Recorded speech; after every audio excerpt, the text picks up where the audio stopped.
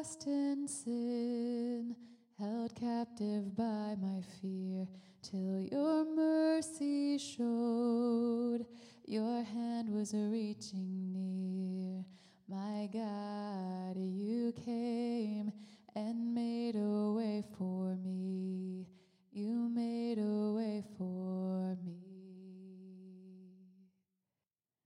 My Jesus, gracious Redeemer and friend, there's nothing like your love without end. My hope was purchased by the blood of the Lamb. My Jesus, Redeemer.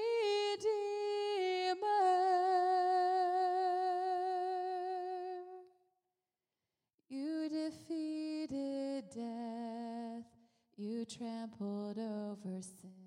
You're the risen King, and you're coming back again. Oh God, you came and made a way for us. You made a way for us. My Jesus, gracious Redeemer and friend, there's nothing like your love without end. My hope was purchased by the blood of the Lamb. My Jesus, Redeemer.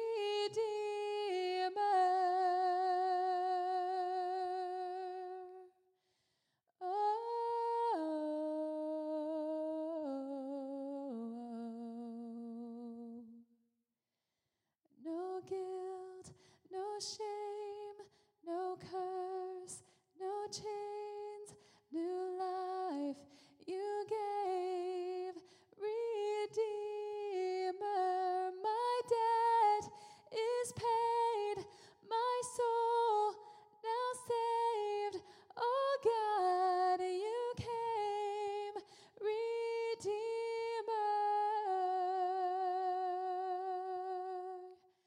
My Jesus, gracious Redeemer and friend, there's nothing like your love without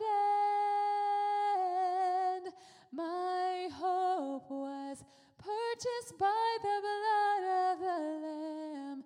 My Jesus, Redeemer.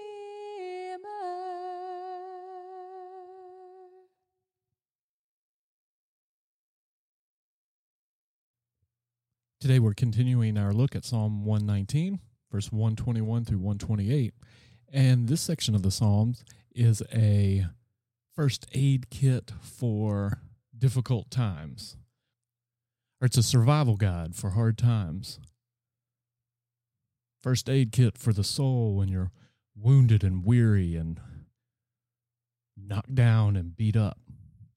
And what I want to look at today is how this section wrestles with maintaining loyalty, servanthood. That's one of the key words. I am your servant, even in dark days. And some of the medicine it gives, the first aid, is that it encourages us, even in dark days, to be assured of his love and long for his truth. See that in 125, 127? It encourages us to desire divine action, where you're crying out to God to help you, 124, and respond, judge the enemies in 126. It begins in 121 and 122 with seeking divine intervention, turning to the Lord, and then it ends in a place of loving and confident personal commitment. So the question is, how do you move from a place of crying out to the Lord in frustration, desperation, discouragement, to a place of loving commitment and trust? So a couple things I want to pick out this morning is notice that idea of the servant. I am your servant, or literally could render that, I am your slave. And what's interesting is that in the Old Testament especially, this is the highest commendation that you can give a person, that they are the servant of the Lord. You know, Moses, the Lord calls him Moses, my servant. Job, have you considered Job my servant? Joshua, my servant.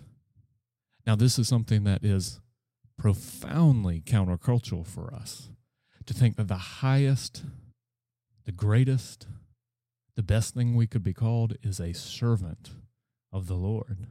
But then, of course, it points us to the ultimate servant, the servant who was also a son, who did not think equality with God a thing to be grasped, but made himself nothing and took on the form of the servant, and he stepped down out of heaven so that he might raise us up to heaven. You know, in one sense, that's our spiritual big brother. And one of the things we get to see often is how little brothers and little sisters look up to big brother and big sisters, and how they watch and they emulate and they want to follow and they want to join in, and they're always trying to catch up and follow along. And yet in our great spiritual big brother, we have a tremendous one who we should want to watch, we should want to emulate, we should want to follow. And his example is the example of humility and service. And so this word, I am your servant, is an incredible honor. And even though, but notice in 126, even though he is a servant, there's some work he knows he can't do. Or maybe he cries out, it's time for the Lord to act. See, I'm the servant. I have a job to do. It's my job to be acting, to be working. But there's some things I just can't do. Or maybe the work of the servant is to actually cry out to the master and say, work. And notice this phrase, we mentioned it some yesterday, but when it says they have broken your law, it's a touch hard to translate. It's there's a sense there of not just they've broken it, but they've disregarded it. They've dismissed it. They have sneered at it. So it's a situation where they've disregarded the commands. Sin has become fashionable. Sin is being celebrated. And here he's crying out to the Lord to rise up, to act. And maybe he's remembering that there was a time when the world was without form and void, and darkness covered the deep, and it was chaotic. And the Lord sent his Spirit, and the Spirit hovered, and the Lord spoke, and he separated the light from the darkness. And he's calling on him to do it again. Or maybe he remembers a time when Israel was at its lowest point, beat down by years of tyranny and slavery, and God arose, and God spoke, and God acted, and he's crying out to him to do it again. Or maybe we can remember times throughout church history when the church is at its lowest point. Her message is derided. Her people are trampled down. And then they cry out to the Lord, and he rises up and he sets the church ablaze. He'll do that for his people, both plural and individual. So he finds himself beat down, discouraged, surrounded, in danger, and he cries out, rise up, O Lord. But then notice in 127, when it's God's time to work, it was his time to love. Surrounded by the threats of the wicked, the difficulty of the day, what did it do? Did it lead him to become discouraged? Did it lead him to become cynical? No, it led him to love more. Maybe worry less, love more. He's not swayed by the evil example of the evil men around him. He will not join them as they disregard God's word. Rather, he will love it even more vehemently. So it says, okay, you attack the word. It only makes me want to love it more. And then he returns to one of the great themes that we've seen all throughout Psalm 119, the worth of the word. It's of greater wealth than gold. I love it. More than gold. Yes, fine gold. See, gold was a great form of security.